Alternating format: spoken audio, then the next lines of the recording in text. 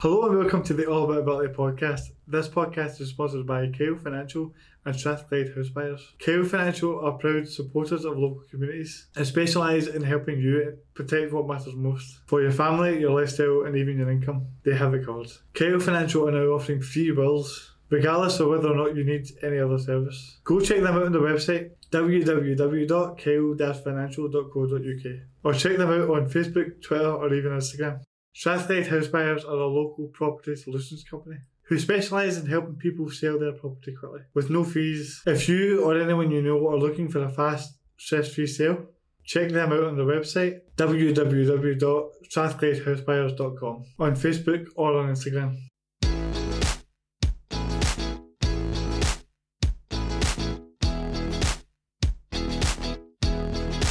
No, so we're on now. I don't know if I should stay the same way or start being professional now. I think you should be... no, stay the same way. Yeah, dip in and out of your professionalism, it's okay. That's the thing. I'm sure we'll get there when I'll start saying silly things, when you edit out and all that, but it's weird to be episode 50 now, thinking back to episode 1 where I was coming to your gym and we didn't have much. It was all kind of very hastily put together and a lot of it was down to the two of you helping me out with it, so... There was some boxes. There was, I think, yeah. It was, yeah, I think we were sitting on plyo boxes, cold chairs. It was during lockdown as well, so like the gym was dead. There was nothing in it. Yeah. Would you have thought? We're not waiting for your brother rocking in as well. You're like, I've got nothing to film. You're like, oh dear. Oh, mate, we had no idea what we were doing. Not even like. See, looking back at it, you think going into it, you're like, we have a good idea what we're going to do here. But see now that we've had all these episodes and you start learning more things.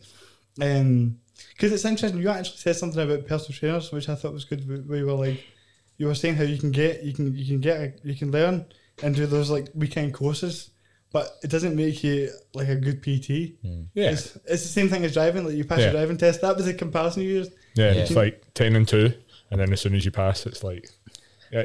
You know what I mean? Like see even when we done it, I was just relying on the two of you being like good at talking because I was so nervous about it. You know what I mean? I'm not gonna lie. I was winging it. Were you winging it? I was winging it. I was completely winging it. I mean, don't get me wrong. I researched stuff, but see when we started it, it was just pure everything. I totally forgot everything, and it's strange because I used to be so nervous talking into a microphone. So to be reasonably comfortable. I mean, obviously you get a wee bit nervous, but it's more excitement than dread now. So that's good. Yeah, the more you do something, bud. you just get exactly. So.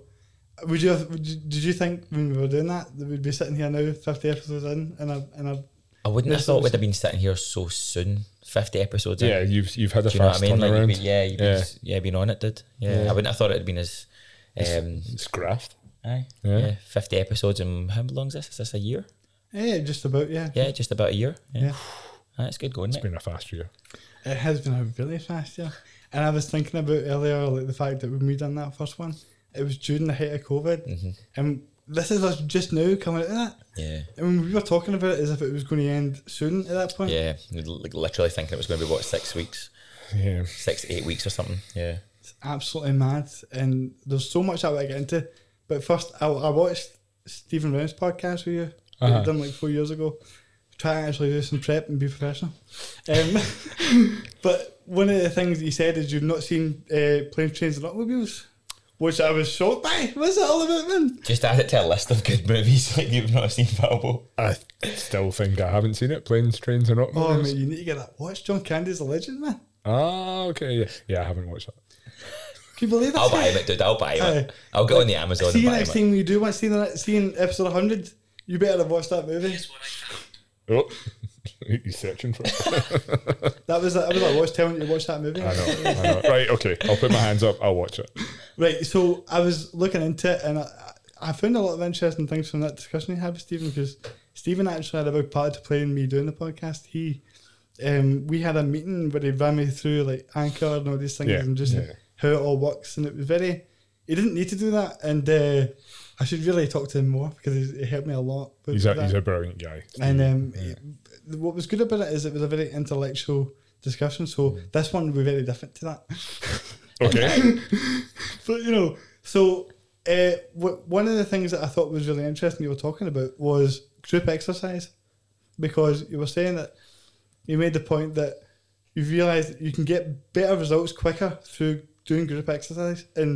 But when you're doing a PT course, a lot of what they talk about is that one-on-ones are the sort of, you can only get results if you do one-on-one personal training, and that's the sort of standard way of looking at it. But when you came out of that, the Scottish accent coming in there too much, when you came out of that, you started realising that the better way of getting results was to do group exercise. It was a mind shift for me, because I was like, right, well, when you first do your course, you're excited and you think like you're going to fill your entire day with one-to-ones. But I think I said it on that one, was like, I could give, like, if Tommy was a client, I could give him the program and the exact same program that I would do with the group, but you would always find the social dynamic of the group would push, they would just push each other a little bit harder. They would be high-fiving each other.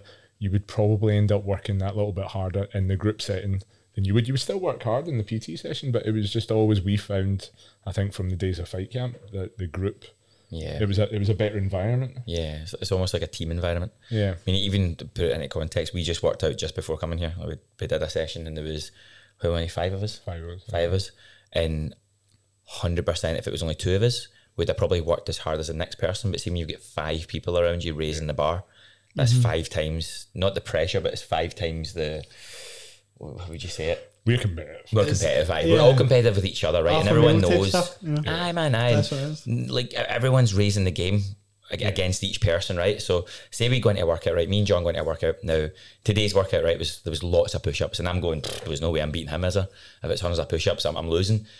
But Now you add in another 3 people who maybe I'm better than 2 out of them at push-ups, but I'm not as good as him. So now automatically I'm going, do you know what?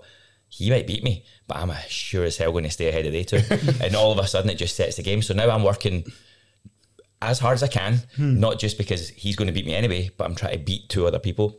Yeah. Not that this is a thing, right? Not that like beating people is like the most important thing when you work out, but in terms of internally, it makes you push, because you say to yourself, right, okay, well, John's better than me in this exercise. I'm going to do my damnedest to try and keep up with him. I can't keep up with him because he's better than me. But there's other people in the group that I'm going to try and maybe stay ahead of them, because that's me challenging myself just to be a wee bit better than those people.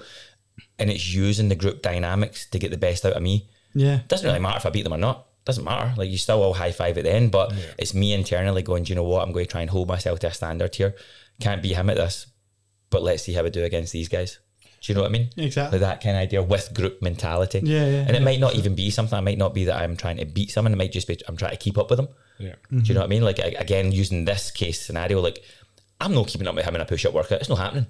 Do you know what I mean? So for me, I might have fell off, and I might have just been like, I'll just work at my own pace and I'll stay comfortable. But if there's someone else in the group that maybe you're like, do you know what? I'm going to try and keep pace with that guy because me and him are quite similar. Then I raise my bar again. And that's the thing that we found over the time, that group exercise definitely brings people out to a new level, more than just 1-on-1 or 2-on-2 or whatever.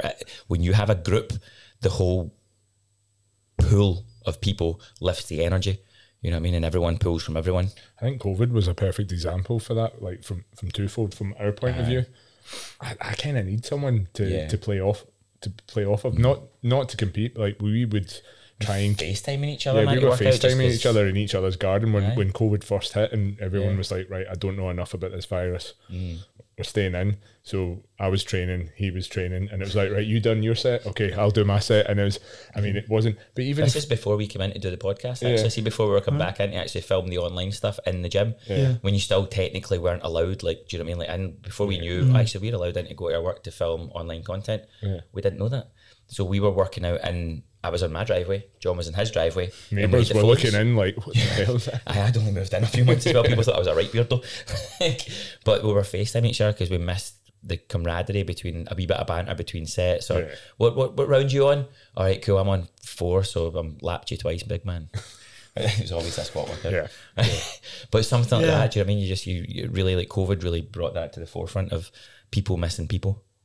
Oh, definitely. I mean, the fight camps were kind of what made everyday athletes sort of kick off. They're not just sort of in terms of getting the attention that you've got and building the sort of community they have now. Yeah, I mean, that's where we cut our teeth with working with group exercise. And we kind of brought everything together and we're like, right, let's steal from the 6-week training methodology of training for fights. Let's work of all the experience we had as personal trainers and working with clients and running group fitness sessions like Boxercise or flipping spin classes. Foxy boxing. Yeah, stuff like that. And we put it all together, do you know what I mean? And created this brand called Fight Camp.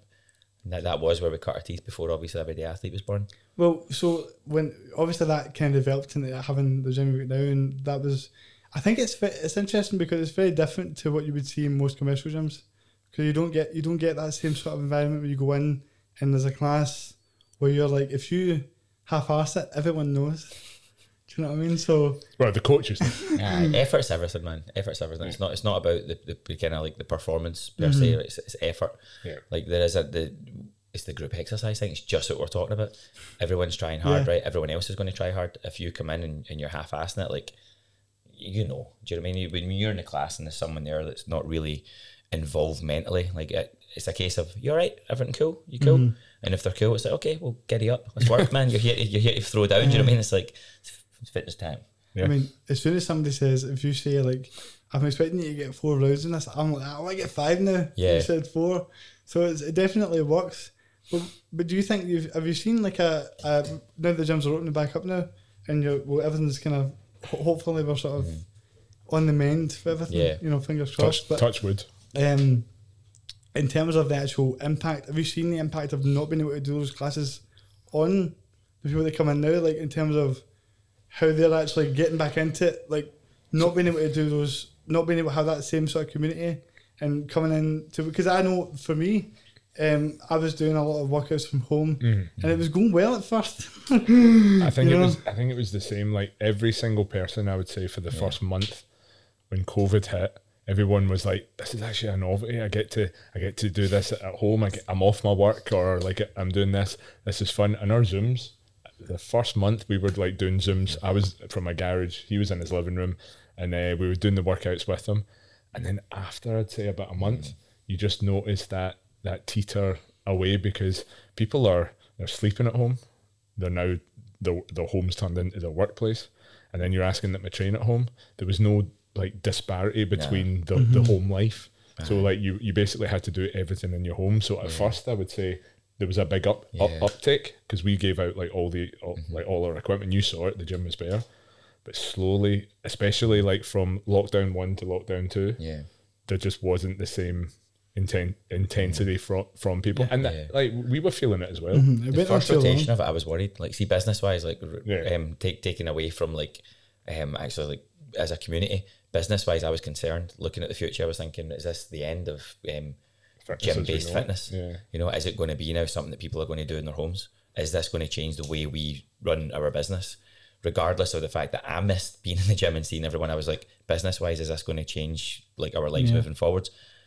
No, it's actually been the exact flip. There's been such a massive like backswing of this. It's been incredible. I think, like John was saying at the very start, pure novelty factor. Everyone had dumbbells. Dumbbells are going online for like the price of gold. Do you know what I mean? Like everyone was into working out. Like rowing machines, you couldn't get a rowing machine for love and money. No concept, sold out for the first time in God knows how long. And people had gyms in their house, and they were. It's like John was saying, they were working at home, and they were sleeping at home, and they were eating at home, and they were living at. Everything was basically at home. Yeah. And then there was a burnout factor. All of a sudden, nobody's working out at home. People realise they're actually now living in their work as opposed to, do you know what I mean, working at home. Yeah. And when we reopened the gym, we seen such a positive reaction when people started to come back in the door. It was all just, well, smiley faces, smiley eyes, because everyone's wearing masks.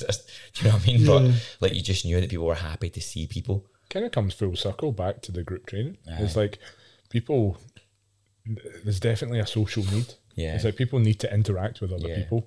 And I think that you can't get that from Zoom. Nah. No, you can't. And I think there's an appreciation factor of the actual, what the gym's like when you go in. Because it's part of your lifestyle almost. I feel like going out and being able to do that extra effort, it changes your whole, routine.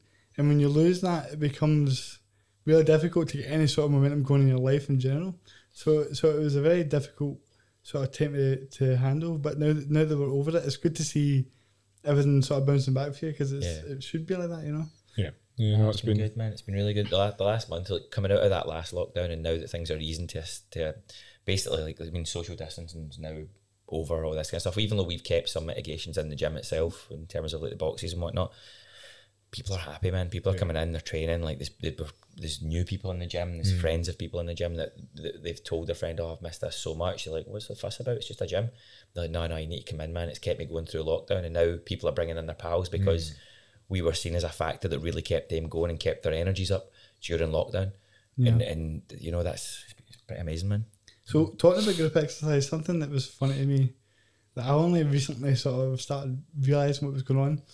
A couple of years ago, I remember, my problem is that when I go into the gym, I'm just kind of doing my own thing, and I want to just get the work in, and then I don't really notice much of what's going on because that's just the way I am. But in terms of, there was a couple of times where I would see like a big group of people, and I was like, who are these people? And they were talking to me, and they were all like American, and I was like, who are these people? What is going on here? Like, am I missing something?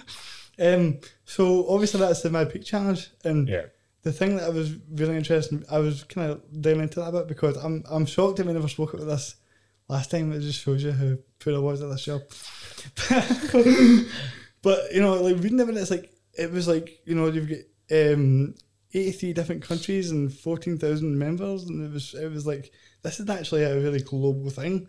And I can tell you that from the fact that the amount of messages I got from the peakers last night was unbelievable. Like, I was like it was just such a crazy, you know, passionate community of fitness. It's such a big community. Like, it literally is global, all over the world. And it, like, the way I'd kind of describe it, it's a global community, like, dedicated to helping themselves and helping others. So when you sign up to the Peak Challenge, you get a year's worth of like workout programming, you get nutrition, you get yoga. This year we've added mindfulness to it, and then at the same time you're helping raise money for our chosen charities. 5 million.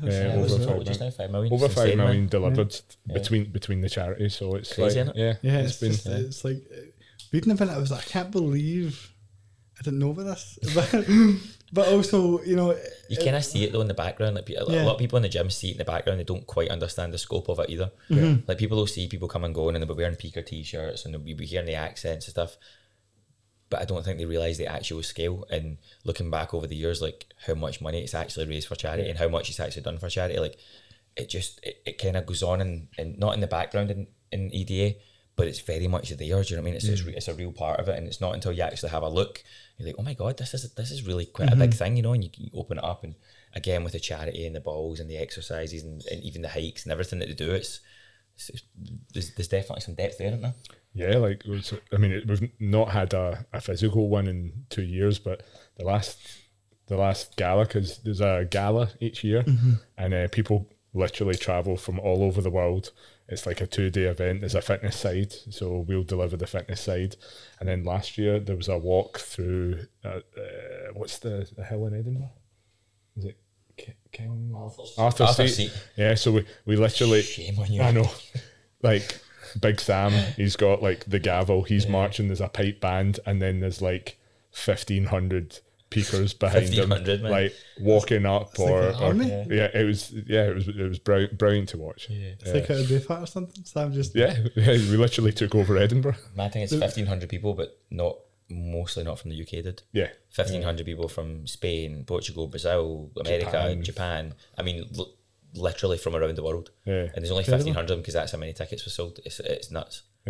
So how did Everyday Athlete actually get involved in this? Because I know Sam runs it, and so like it was right at the start. I mean, we're talking between 2014 and 2015. Sam just comes to us and basically says he wants to raise money for a charity that was close to him. And I was like, cool, what do you want to do? And he was like, well, I kind of do it towards fitness. So, I mean, it literally started with a couple of challenges. He tweeted I think it was the Just Giving links to the charity.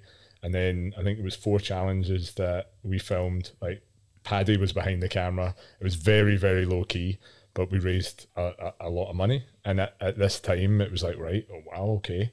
And it wasn't, we were very new. We didn't know what we were doing. And it wasn't until we hooked up with a guy, Alex Naruzi, who was running a CrossFit magazine at the time. And they wanted Sam on the cover. and they came over, and it was around the time we were. I was living in China. You were living in China. Back to open up the gym. It was around the time that I literally phoned Tommy and was like, "Tommy, do you trust me?" And he's like, "No, I don't trust you." And I was like, "Okay, but I think I've found the gym." And he's like, "Cool, I'll be back next week." Cool, I still don't trust you. But I took him up. Like, there was nothing in the gym. It was just a unit, but there was a nice brick wall. And I took Alex to a couple of places, and then he kind of fell in love with the wall. He did all the photos that he needed to put Sam on the cover. And then at the time, we were just literally like us talking about, hey, we did this. And Alex was like, right, okay. And he could see that we were green and that we needed guidance. And then, yeah, he kind of said, well, do you know what? Like, I'll help you guys out. And ever since then, he's allowed it to grow into what it is today. Like, we needed a little bit of guidance, and he provided that. And now it's gone from, I'd say maybe 500 to 1,000 people, or however many people did the challenges and donated, to what it is today. Like, there's over 15,000 in the group. I think the reach, like, on the My Peak Challenge Instagram is like 140 odd thousand. So no matter what, whether it's the free exercise content that's getting delivered, or whether it's the content that actually helps raise the money, like, the reach is it's humongous. It's all over the world. So it's good. Well, I got a few followers last night, right? And one of them was it was a disability part of the Peak Challenge, and something that was quite eye-catching to me about it was, when you're doing this sort of global fitness plan for everybody, yeah, how do you keep it so, you try to keep it generalised, obviously, so that it can fit all these different areas, but then you need to adapt certain things. So how do you do that on such a worldwide scale? So very difficult. So basically, there's no one person that you're tailoring it to. So, like, if you look at when you sign up to the My Peak Challenge, there's like the workout as prescribed, and it's kind of the same way that we run a class. There's the workout as prescribed, and every single one of those exercises has maybe 8 to 10 alternatives, and they could be scales, they could be adaptations, they could be progressions if you've been on the program for a long time. And it's like, you take the burpee, for example. I think we've got now 15 different exercises that could be done if the burpee isn't possible for you. And it's just, it literally is that. We've taken all the exercises that we can think of, all the exercises that we would put in the program, and then it is a template for you to make your own. So although each month you get the program as written, it's ultimately about you and your ability to perform either as prescribed, or you get to change it and make it like specific to you. You've got the program, you've got all the complete alternatives if you need the alternatives, and it's like drag and drop. So it's still the same program. It's just you might be changing. If you've got a bum ankle, then you just change for the ones that are going to allow you to perform a similar stimulus. And I think that's what makes it so accessible. Yeah, well, that is exactly the right way to do it, especially for somebody like myself. I'm like, this is brilliant. Like, yeah.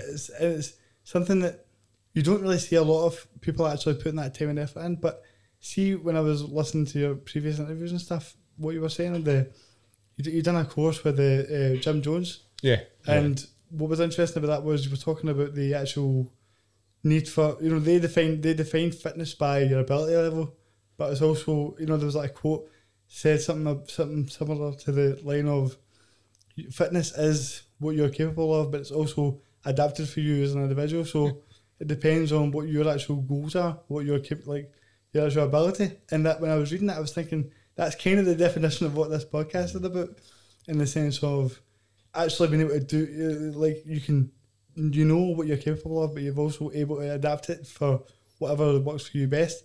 So see, in terms of when you were actually doing that, what I found really interesting about it was the whole idea of that what you just said there seemed to come from when you were doing this course, and how their whole idea of actually adapting it and things like that. So when they were talking about it, what kind of caught my attention was the fact that, you were saying how he was essentially, he talks about how mind, what is the thing that he says? I'm forgetting it now. Mind is primary. Yeah.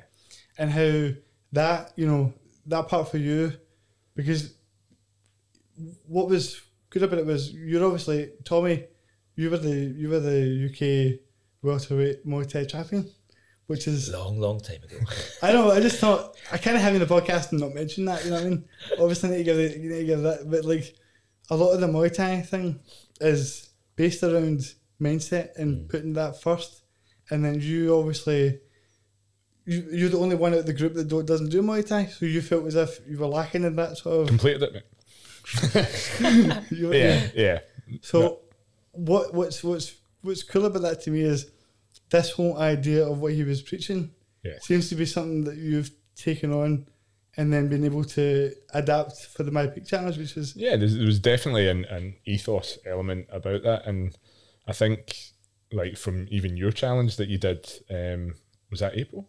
Yeah, in April, there is always an element of your body can do a little bit more, and it comes down to that it's like Tommy when he has fighters before. There's a big mental element as well as the physical element, and it's not until you are actually challenged in a certain way that that can bring that out. Now that can be a hard workout, that can be a physical ability, there is always something like the little light in there where you can be in the middle of something and you kind of doubt yourself, and then that little voice, or like you get like an air 5 from someone or a high 5 actually pushes you that little bit more. There's definitely, we kind of describe it as there's always a little bit more in the tank. And that was, well, I tell you what, the April thing definitely showed me that. Yeah. I mean, what did you? I remember we spoke about it on the phone when I came up with the idea that I was going to do this. Yeah. And you know, you're like, are you sure? I mean, that seems like a lot. It wasn't really until seeming like you guys were like, I'm not so sure this is a good idea. That was when I started to realise, what am I actually doing here? Like, mine was like, are you fully aware of how much volume this is going to be? Yeah. And once you accept that, are you fully aware of like every single day you're going to have to do it? And when you accept this challenge and when you start it, it will be over at some point. And see, until it's over, it's going to suck and it's going to be hard, and you're just going to have to put yourself in that mind frame where, well, this is what I'm doing today, and I'm getting up, and it's whether it's going to be a 4 hour sitting or whether it's going to be splitting it up into an hour on, hour off, hour on, hour off, hour on, hour off. The volume is incredible, man. Like when you told me what you were going to do, I was like, dude, are you sure you want to commit to this? Because see, if you commit to it, man, you're going to have to do it, because you're going to be so pissed at yourself if you don't. So it's like, make sure you've thought this challenge through enough that you're not just thinking about doing it and talking about doing it. When you take on this challenge, it's like you need to put yourself in a mental position where it is what you're doing. Simple as that. And see, every day when you come into the gym, yeah, it's going to be hard, but that's just what it is, and you're just going to be doing. Because at one point, I remember saying this to you, and I said, Kieran, at one point it will be over, and you're going to be on your last day, and you're going to be in here, or it's going to be the day after, and we're going to be in here having a laugh about it. But up until that day comes, bro, you're going to have to suffer through this, and it will pass like anything does. And the hard days, you'll be back in your bed before you know it, but you're also going to be back up the next day to do it again. Yeah. And it was like, I try to convey that to you at the start. I was like, look, are you there? But dude, you sucked it up like a champ, man. Yeah. You're like, yeah, do you know what? I'm going to do it. And there was days, right? There was days, man, where you're just like, I can't do this again, man. Like I could see it in your, but you just champed it up. And there was, I mean, what you actually said though was really important at the time, because I was stuck in this mindset of, the problem was I was doing 20k in my house for like quite a while and posting about it on Instagram and feeling really good in terms of my cardio, and like, so in my head I'd been managing to do 2 workouts a day. This is when the gyms were like shut, so doing 2 workouts a day, doing 10k each time, and thinking, you know, when me and Paul, we had a conversation about wanting to raise money for charity and what I could do, and I was like, I want to do something that's going to like shock people and have them go, this guy's in a wheelchair but he can do this, and he can do anything, because so many times. Do you remember Christina coming in? Remember? And she was like whinging and moaning about me making her doing 1,000 metres. Sorry, Christina, I've named and shamed you on this. But remember? And she was like, I've got absolutely no right to sit here and moan. Kieran's over there doing like flimming how many thousands? 4 times. Do you know what I mean? And how like she found that majorly inspirational. Remember? I mean, she was like, do you know what? I can't complain. I just need to suck it up. I'm only in here for an hour.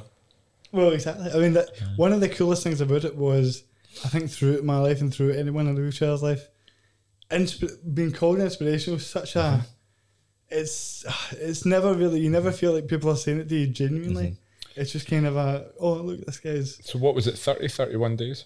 So it was 30 days where you had to do 1,000 kilometres overall. So essentially, what that broke down to for me was 40k a day in order to get a rest day on a Sunday. Yeah. So when did you feel like, uh-oh? Well, there was definitely, like, I remember being in, like, day one, I remember doing 20k.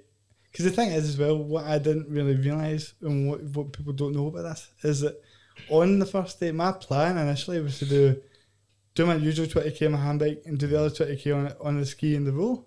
So everything would be kind of broke up. But on the first day, I remember this. My handbike broke. Yeah, I remember this, dude. And I remember being like, oh. Game changer. The game has changed. Is the ski available? It was just, that was when it became apparent to me that once I done 20k on the ski and the roll, and I remember being like, that was really, really difficult, and I'm going to do 40k every day. Especially when the machines are slightly different, aren't they? Well, exactly. Like handbike, ski, row, right? And they'll all accumulate meters slightly different as well. Yeah, it was definitely... I mean, the roll almost, there was something that was doing to my back that was just terrible. My lack of mobility made it so difficult to do that for a long period of time. And, while I was doing it, there was definitely points when I was like, I don't know if I'm going to be able to finish this. But there was a day where, so the reason why I'm saying about the doing the 20k and thinking that I could just sort of do what I was doing and then double it, that way. And I went into it thinking I could do it and still live like my normal life, basically. Which and then you realise this is going to take 8 hours a day.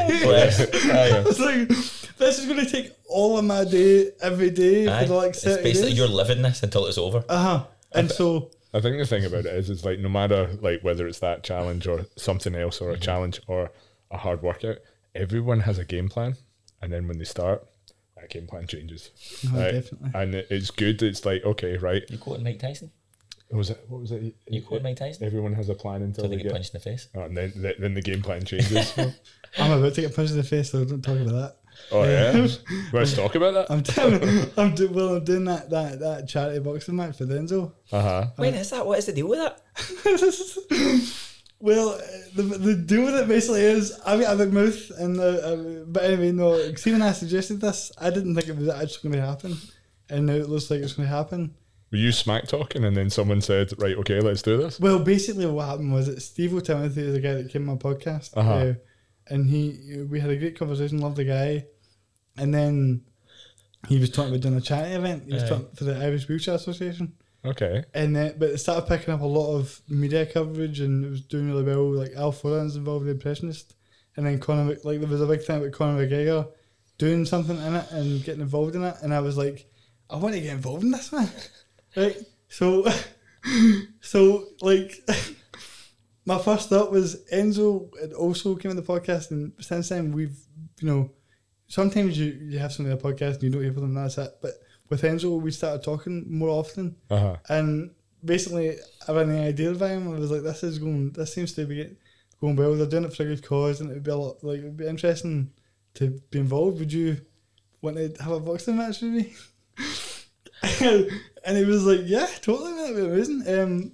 So when he said yes to that, I kind of thought, like, that way, he said yes and Steve will say yes, and I thought it would just peter it, but probably it's not actually. I'm not actually going to do this. And then, oh no! The more it went on, the more it was like, actually, it seems like this is because there was a day where Steve messaged me being like, "That's it, booked now," and I was like, "What's booked?" so that's happening on the 11th of September. Mate, that's not long. I know it's not long at all. I've not seen you in the gym. No, Bill. Yeah, that's not long, mate. Well, it was. It's definitely not long enough. It's definitely not long enough. But the thing about it is that I How's your game plan? I had my game plan initially was that I was going to do a lot of like kind of sparring and stuff with Spencer and stuff like that, and evolved. But I actually over the past couple of months have kind of had a for lack of a better way of putting it, dip in my mental health. I guess would be the best way of putting it, because once I finish a challenge, a lot of things. I don't like talking about myself too much on this because it's supposed to be you guys, but a lot of things come up for me in terms of it was really tough physically, but a lot of it was just me grafting, and then there was a lot of negativity in my head about how am I going to be able to finish this, and then old thoughts come back up, and so basically I came out of it with a lot of things to deal with, and not entirely sure. Took you to a bit of a dark place. yeah. But it wasn't. I didn't think that was going to happen. Do you know what I mean? I didn't think that was the way it was going to go, but it did. But I think the thing that was keeping me afloat was that when you do 40k a day, that fitness level, could you start? You actually started to get. You know, it was always tough, but I started to get. I definitely got a second wind where everything became slightly easier, and I was like, I can do a 10k in 45 minutes. I mean, that's pretty decent. When at the start it was taking me like an hour and a half, and you're starting to see the thing. So there's a lot to be said about purpose as well, though, dude. See, when you're saying to yourself, like, that's what you were doing every single day, and you had the purpose of going to that gym, getting your 40k, going to bed, getting yourself back in. See, when you take that away, it's like what you were saying there. Like, I can refer to that or relate to that in terms of fighting fighters. See, at the end of a fight camp, once they've had their fight, like, how many boxers have you heard of that go off the rails, dude? No, after it, because Tyson Fury is a prime example of that. Because their purpose goes. So they train their ass off. They take themselves to dark places during training camps. They have these battles internally with what they can and can't do. They get themselves through the fight. They win or they lose, right? Because that's what happens in boxing and professional fighting. You win or you lose. Sometimes it's a draw, but more or less it's win or lose. And then at the end of it, you're left having the purpose is gone. It's been completed. You're either high because you won or low because you've lost. Maybe you're even low after you win, but at that point, the purpose is gone, so it's trying to find another purpose, you know what I mean? And like I always say to my guys that I train now, I'm like, listen, like, don't identify yourself as you're a fighter, that's all you are, because you're more than that, right? Fighting is something you do for a set period of time, and the same as when you take on a challenge, it's something you do for a set period of time. It doesn't identify or define you as a person. Do you know what I mean? But it's so hard not to get caught up in the weeds when you're so involved in it and you're thinking about it every day, and it's taking you 8 hours a day, and then you're the 40k guy or you're the fighting guy or you're this guy, and then all of a sudden it finishes and you're like, that is exactly, I think the best way you could put it is that way, because it was like it was as if I had your so all these thoughts are coming up, and then you finish the challenge, but don't get me wrong, I felt like the fittest I've felt my whole life. Yeah, and on that last day, you're on a high, aren't you? Definitely. I mean, but the problem was I had so much energy, and I was unsure how to put it, because my body had to rest. In terms of, like, I knew I was so tempted to just jump back into the classes and just. We wouldn't let you. We were worried about overuse injuries, like with like elbows and wrists and that kind of thing. I was definitely on the cusp of it, because the last day, even to the last, like, the last 100 meters, I could feel my knees go. Like Paul was sitting there next to me, and I remember. You see my knees buckling every 5 minutes, and I was like, I don't know if I'm good. Like, I'd done so much of it, and I was so close to it, but I was like, I honestly don't know if I'm. And one of the things that actually got me through it, genuinely, was there was a class on or something was going on. It was a Friday night, and there was like a big cheer for me, basically. By all the people, and that really helped me through the last sort of like. You can't come this far and not finish this, but I was really damaged in terms of my back was in bits, and my knees were just like, what have you been doing?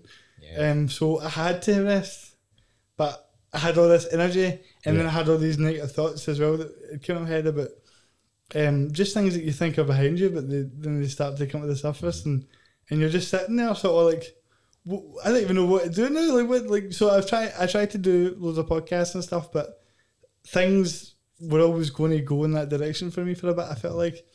And so, which is bad when you get a boxing match in September. But for the past, couple of months, I've just sort of been trying to find I don't know if finding my feet would be the right phrase for me, but finding what wheels again, I guess. I know. And then just recently, the past couple of weeks, I've just been, I know I've not been in the gym as much, but what I've been doing is kind of getting back into my home gym and just sort of we've seen the post. Spending a couple hours just grafting and going for it. Because I think one of the things that was, I got to a point where I lost, I don't know how you can go, like I went from being the fittest I'd been ever to feeling like I'd lost a really good baseline of fitness. And just felt like I was really unfit again, do you know what I mean? So it was a strange turnaround. Dude, when you're doing that kind of challenge, right, you're basically living like the athlete's lifestyle, right? Now you train up to the peak. The peak for you was the finishing touches of your challenge. Where you go for the peak? There's only one way you go, do you know what I mean? And yeah, like that's why athletes have time off. That's why athletes have de-training weeks where you take the intensity down, and fighters have their fight and they go off the wagon and stuff like that. It's a very natural burnout. And it was a burnout. You've clearly hit a burnout, dude. I mean, and it's funny though, like I knew I could, like I had a conversation with Shane, who's also one of the coaches at Everyday Athlete Gym for anyone that doesn't know. And I was like, I want to get you as a PT in the next few weeks because I'm going to fall. Is that because you used to work for Celtic? Well, of course. But, I'm like, tell me more about Neil Lennon. Like, what happened? what happened last season? Can you tell me, Shane? I don't understand. He signed a non-disclosure. Was he nice? And he's like, I can't say it. I'm like, tell me. Because I need to know. I'll keep a secret. But no, so you kind of get sick of that. But no, basically I was saying to him, I feel like Shane's like the equivalent of what Terence was like. Yeah. They're very similar in coaching styles, I feel like. And so my idea was that I knew that I was going to fall, and everyone around me knew that as well. It was like me and Paul were talking about it. It was like, you're going to need to find something here to figure out, where you're going to put this energy towards. And I was talking to Shane and saying, look, over the next few weeks, I want to try and get involved with you and do something just because I know that I'm going to fall here. So I was very aware of it, but it didn't mean that I could stop it from happening. And it was just kind of a weird, and amongst that, there was a lot of things that went wrong. Like, see, even during the month of April, in a general month where things are going okay, it would be hard enough. But there was a lot of things going on in my general routine that were not the way that I wanted it to be in terms of people that I rely on and things weren't there. So I think you've nailed it on the head there. Like when we were talking about like the social dynamics of a group, people need routine, and then like even if you take it outside the realm of a fitness concept, like you look at someone who's worked 40 years of their life and retirement comes around, you lose that routine, you lose the fact that people needed you a certain place at a certain time. And I've seen it with family members and friends of family that like when they retire, it's like I need purpose, I need that purpose, I need that routine. And I think like coming off the back of that challenge, that was it. Like you knew you had to get up, you need to get into the gym, you had something to do. As soon as that's done, it's like, right, where's my routine? Okay, I'm now sleeping. Instead of getting in the gym at 7 a.m, I'm now waking up at 10. All right, that means I'm having my breakfast later on. That's kind of knocked the workout I was going to do back till 2. Gets to 2 o'clock. Actually, something's come up. I'll do that tomorrow. And that just has that negative effect. And it's like, all right, do you know what? I'll start tomorrow. There's a takeaway. There's a couple of bottles of midweek boot. Like the routine just... Like, and for me, I need a routine. I feel like I'm at my healthiest when I'm at work because I know my schedule. I know, like, if I've got the morning classes, I know I'm going to eat at a certain time. I know I'm going to train at a certain time. And then I know I'm going to go home. So I've got that routine. But see, when it comes to Saturday, it's like, that chocolate bag is getting opened. Like, the routine's out the window and it's that... Just Saturday? Just Saturday, yeah. No, the routine is... on camera just Saturday. No. But routine plays such an important part in whether it's fitness or it's everyday life. No, I definitely lost it. And what was interesting was I started to substitute it with things that were I knew about good for me that I thought I was finished with. Like, I spoke on this podcast openly about how I don't drink. And I started drinking again, which was... It kind of came about in a really weird circumstance where I met this guy really randomly and he was like, oh, what's your podcast? And he was sitting out drinking and he was like, you have a drink with me? And I was like, well, I just said they live a podcast. so then it just wasn't something, I just thought I was like, you don't notice yourself falling. Yeah. And you gradually lose yourself more and more. And then one night turns into two, into, which is something these are things that I was not planning for to happen. But when you get to that point, one thing that I've really realised is that getting back in, even just from the weekend to now, and going in and just doing like a couple hours in my gym and just doing hundreds of push-ups and doing some cardio and it's finding that routine, finding that purpose again. It's not, because that was the thing, is like I felt like I got to a point of fitness where I was like, I need to do some alone workouts and just sort of smash it and try and see, because even before this, I'd done 2 workouts before this and done about 13k on the bike, because I was like, I wanted to be, this is what I want to be like, I want to be outgoing and happy and be able to, you guys have obviously got a really good level of energy about you, and a lot of what I like about you is the fact that you're both very approachable and outgoing. So I don't want to come here and be like, what's happening? So it's getting to a point where you realise, like, how did I get here and how did I start building myself back up? But recognising what bits were bad for you. Yeah. How do you remove them for your lifestyle? And it's about, I think one of the biggest parts of it is actually recognising, like, these are, you can learn for this and be better for it, and start pushing to be, take the bad times and use it to be better than you were before. And that's the yin and yang of life all the way through it. As you go through these things, and you need to be able to look at yourself, which I think is a very difficult thing for a lot of people. Yeah. I mean, the hardest thing is like recognising those things and then going, okay, I'm going to change. Am I going to change today? Am I going to change tomorrow? And what am I going to do? Yeah. And I think, because we hadn't seen you for a couple of days, and then a thing that turned it was your brother started training again, and I think that was maybe the wee G up that got you back into it, and then he's smashing it as well now. It's good to see. It's great to have him back in, because he loves you guys and he loves the gym, and he's missed it a lot. He just kind of was in California, and then and then you meet a bird for the first time, and it's all gets a bit muddly for there. And they lived happily ever after. Young love. It didn't quite in that way. All right. We won't go into that. That just means it's a better story.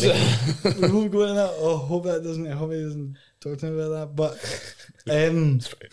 is he listening? Who knows, mate? I don't know. We'll see.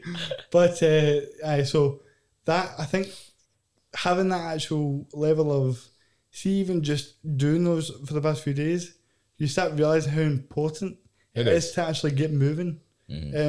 Because see, when you're not doing the things, and especially for me, because if I'm not doing the gym, I'm not getting steps in. Do you know what I mean? And that's not, I'm not even trying to say it in a funny way, but it's like, when I'm not in the gym, I'm not doing anything physical, really. So if I don't go in there and graft, like, I'll feel it quickly. And I think that's when you start losing that sort of baseline, you start mentally deteriorating a bit in your perception. That makes a lot of sense, mate. I'd never thought about that before, but So I think I don't know if Stephanie, Tommy's partner, knows this, but Jen, like my wife, knows if I haven't trained or I've had a, like, she just knows, because I'm not, or like if my routine's been changed, maybe it's not that I'm bringing it home, it's just that there's something different. Yeah. Like, and I think when you do train, or you do have a good routine and that kind of thing. I need it, man, as well. Like, see the energy that you expect. Like, I managed to get away on holiday with the change in the green list, blue list, whatever the lists are, but managed to get away. And I brought my training stuff, dude. I was only away for a week. And it wasn't for anything other than I need it as part of my life, dude. It's not something I'm doing for going on holiday. It's something I do as part of my lifestyle. The same way I brush my teeth, the same way I have my breakfast, the same way you go to the toilet. Do you know what I mean? It's like, it's part of your lifestyle. And see, when I remove it completely, I don't feel like I'm the same person. And it's not like I'm like, oh, I pure need it. Like it. But yes, it is a part of who I am as a person. I like to exercise. I like to work out. I like to get a sweat on. I like to have a shower after it and feel invigorated and woken up. And I feel like once I've done that for myself, I'm in a better position to do things for other people, or a better position to be around, because I'm more fun, I'm more relaxed, and he's less cranky. Yeah.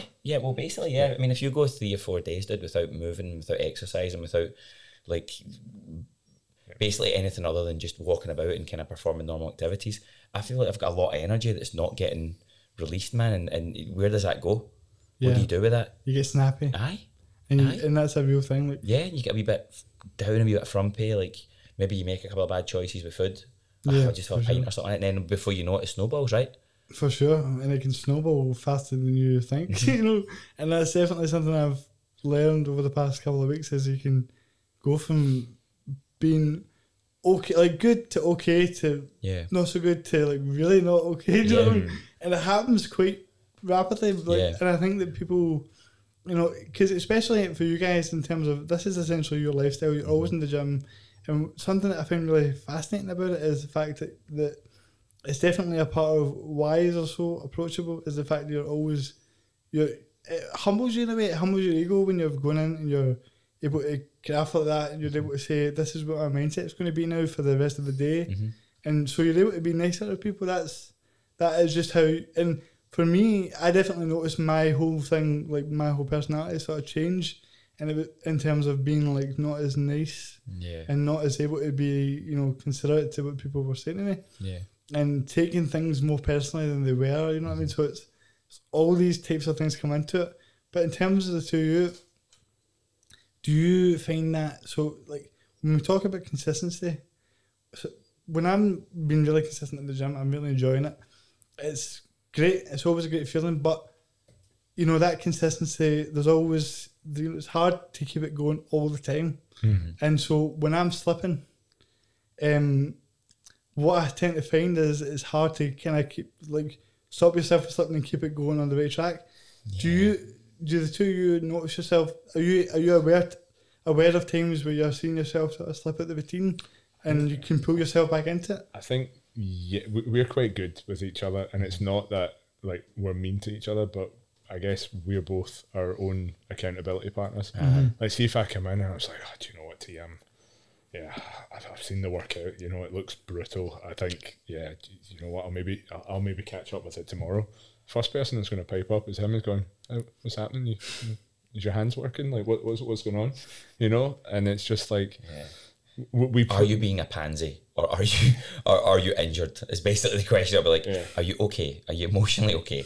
Are you physically broken? No. Oh, shut up. Exactly. Do you want me to get your stuff on? Are you going to give it your all? No, that's not going to work. But we have a good relationship. That we know, like if there's something wrong, I'll know. Yeah. Do you know what I mean? Yeah. Right. But if it's just that we're both like, oh, do you know what? We were on the early. Do you want to just like? Oh, dude, that would have been so easy. Like, see, today, I'm not going to lie, man. I've done 2 earlies in a row, and like I'm famously not for early mornings, right? I need a lie in, I need a coffee to operate at my best, and so you don't really see me in a lot of the mornings. But I've done 2 in a row this week. And I could have easily just blown off the workout today, bro. Like, I could have easily just been like, you know what, no, I'm not going to do the workout. But you've got your accountability buddies around you. People are starting to warm up. People are starting to move. And you know what? Like, I know, been in this game for a long, long time. I know I'm going to feel better after it. Yeah. And I know I'm just going to start moving. And it might not be my best session ever, but I'm going to get moving and I'm going to feel better after it. So you just kind of get through it. And I think having that accountability, like, it helps. Yeah. And I think when you say it like that, it sounds like, oh my God, these guys are training every day. We're not training every day with the same intensity. Like, there's workouts that we go, right, there's just, that's not happening today. I'm going to scale it. I'm going to change something. Like, I pulled back yesterday because I wasn't feeling great. Like, I wasn't well for a couple of days over the weekend. So I was like, right, okay, I need to scale back a wee bit. And I took Monday off. I didn't train. Like, I mean, I love working out and I love exercise. Doing Monday's usually my snatch day, and I love snatching on a Monday. It's just like thing that I always do. Like, it's my wee ever for me. Sensible head. Yeah, I didn't feel well, and I was like, no, I'm not going to do it. And it's how, like, I've definitely found that I have got a good balance now of understanding that I would definitely say I'm not addicted to exercise. I love it, and I do it as part of my lifestyle, but I'm not addicted to it. Like on the Monday, it would have been, maybe in days past, I would have been easy to go, like, do you know what, I'm just going to do it. I'm just going to suck it up and go do my snatch. I'm going to jump in with the boys. And the boys were all working out. You know, I wanted to, but I was like, I'm not doing it. Like I'm not feeling great, so therefore I'm not going to work out. And then on the Tuesday, I was like, I'm feeling a bit better. Mm-hmm.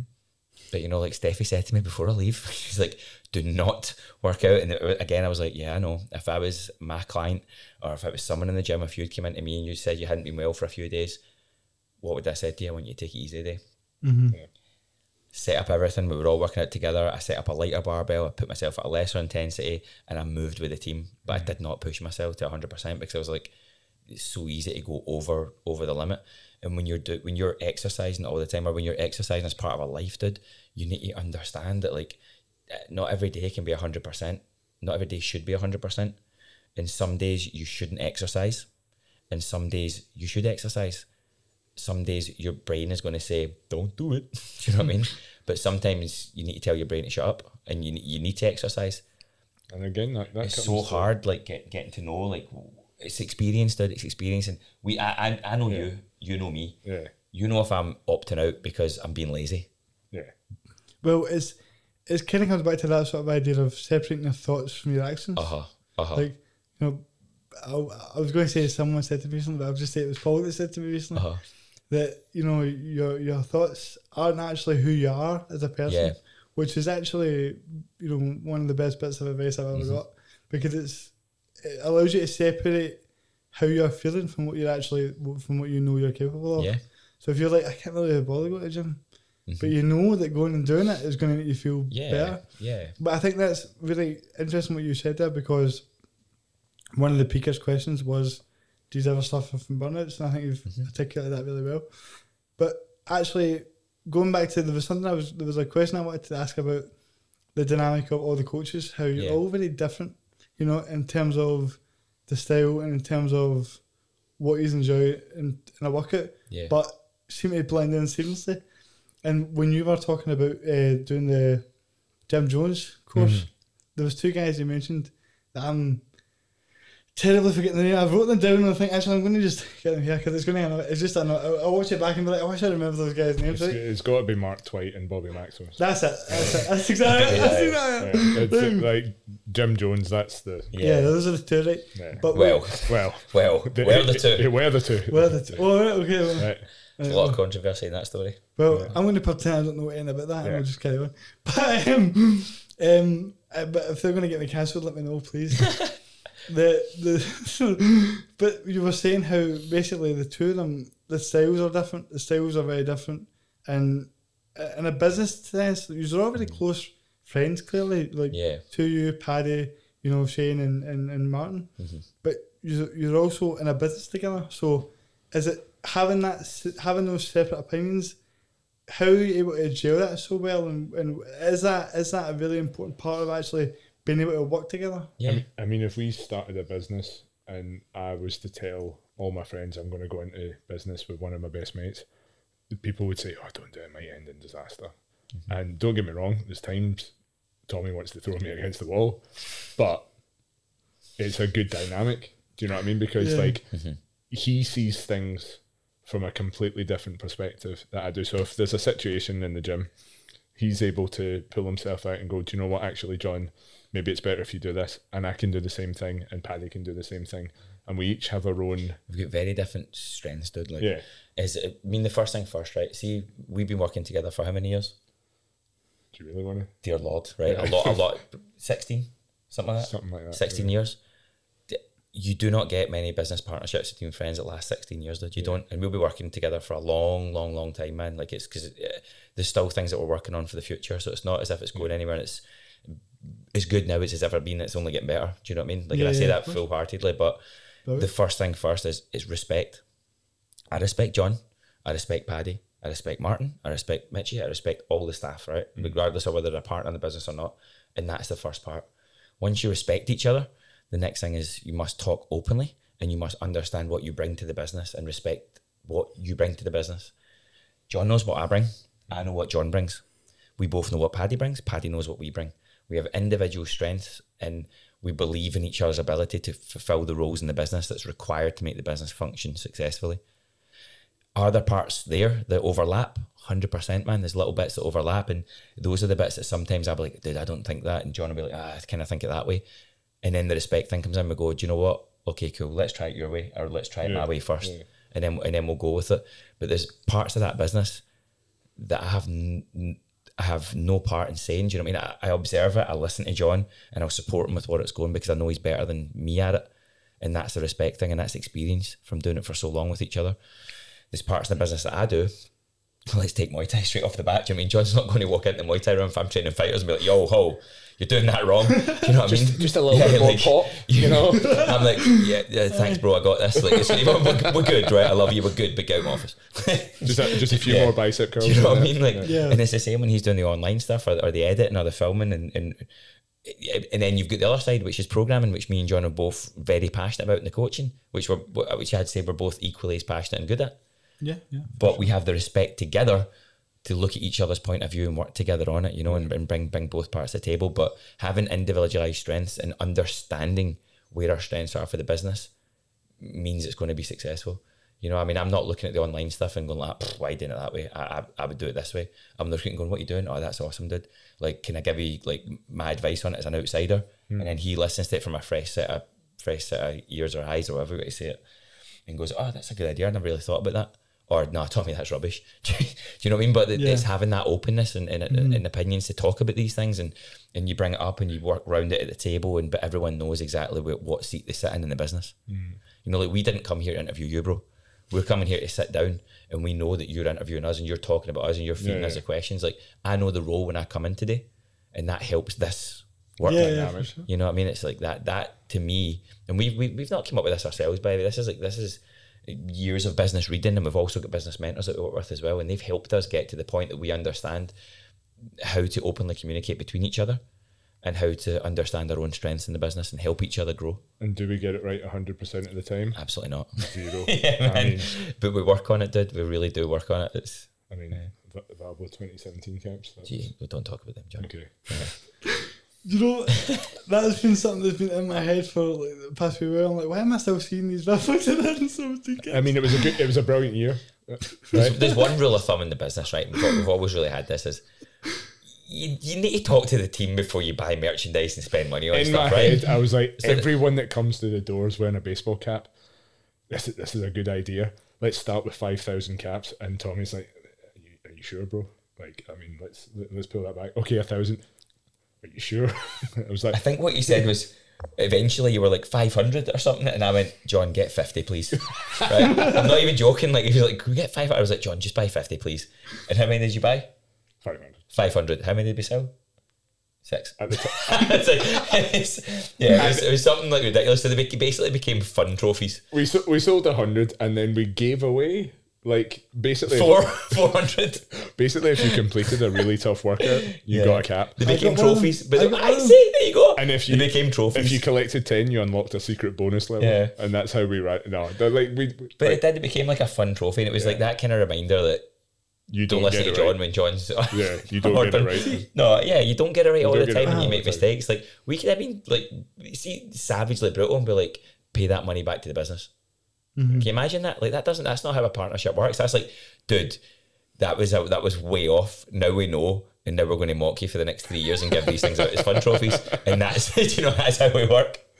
Yeah. But I mean, that's, when you talk about the respect factor, it's so interesting because of the fact that people are so unable to put their ego aside and actually, because I think being that open and having that level of respect takes a lot of self-awareness and a lot of security in yourself, because there isn't any insecure person that's having that dynamic with you. Yeah. Do you know what I mean? So actually, the fact that you're both working on yourselves as individuals makes it so much easier to be a good pair together. Mm-hmm. You know what I mean? So I think a lot of people take that element of respect and they don't realise that it's not, you don't just get it, it comes from what you see, because I think a lot of what your respect for each other comes from is the fact that you're both living like life to the way that you both have very similar sort of ideas of the way that you want to live life, and you're both very on the ball with how you feel about yourselves, which makes it easier to communicate with each other. Do you know what I mean? So I think that you don't really see that, especially in Scotland. Glasgow is a very toxic sort of environment of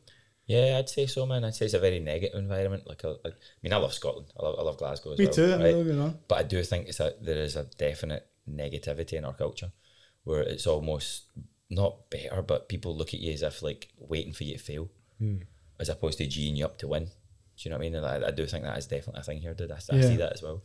Well, and that was one of the big things that the gym taught me, was that when I went into your gym for the first time, I'll never forget, like, the idea that this was the way that you guys do this is sort of the way that I want to live my life and the way that I sort of see myself. But it was so shattered by the point, I think I came in when I was like maybe 19 or something. I can't really remember. But what age are you now?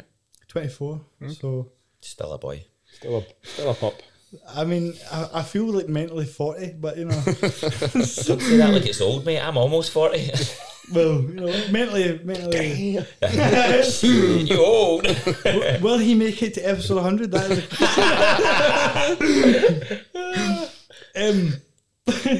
so when I came into the gym, what I'm trying to say is that it showed me that life, being able to be like that as a person, is possible, because I came from groups and an environment where being yourself and being honest and respecting people wasn't really, you know, I'm not talking about from a family sense, I'm just talking about from the social environment where you're in, you know, like the whole idea of it's very, you know, you're not encouraged to really be out there. Anyone that does it in slightly out of the box or slightly creative is slaughtered for it, or you're this, you're that. So to see you guys live this way and be so, you know, yourselves, gave me sort of the idea that actually maybe I can do this, you know what I mean? So it's very good to see people in Glasgow living that way, because hopefully it will, especially when I see you doing the younger classes. I've got a nephew that I was like, we need to get him in those classes, like ASAP, because it just builds up that level of the way that you can see yourself for who you are rather than what other people see you for, which is one of the biggest parts of life and one of the things that I struggle with the most, being in the chair and stuff like that. So that's where my admiration first sort of started with is, and then anything that I've dropped off is I've always brought me back into it. Like, I've always got a message being like, why have I not seen you in 2 months, mate? What's going on? What's going on here? So get your ass in the gym. Yeah. Exactly. And I feel like there's a bunch of things I want to speak about, because when we first started recording this, in my head I was going to talk about how you first met, because I think it's a really cool. Because I think it's a really cool story, because you were actually going to do a totally different career.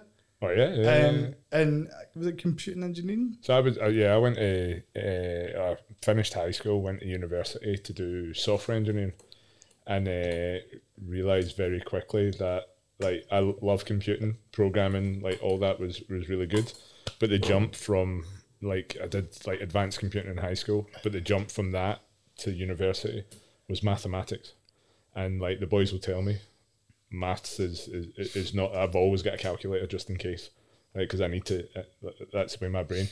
And I remember like the first day they put you into a maths course before you even touch the computer, and it was like, of course you know all these symbols from your studies previous to this, and there was like an equal sign with another line above it, and I was like, oh no, I've totally mucked up here.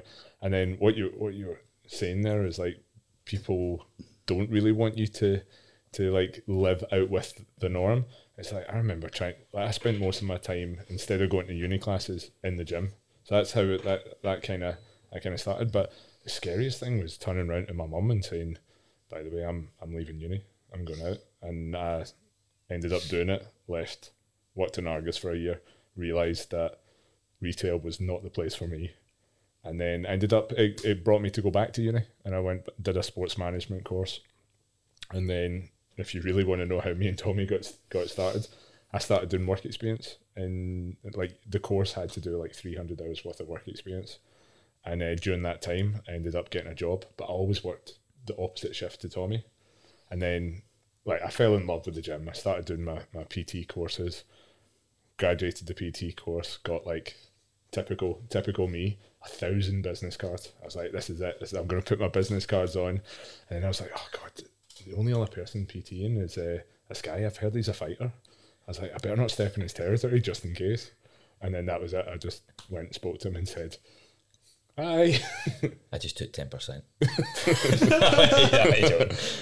No, I actually gave me my first I gave me his first client. Yeah. The reason why I wanted that story to be told is because what's really cool about it is the fact that taking that chance is what led to you actually meeting each other, which is crazy when you think about the fact you could have so easily just went, this is what I'm doing now. It's too scary to change this. But you actually went, this isn't what I do.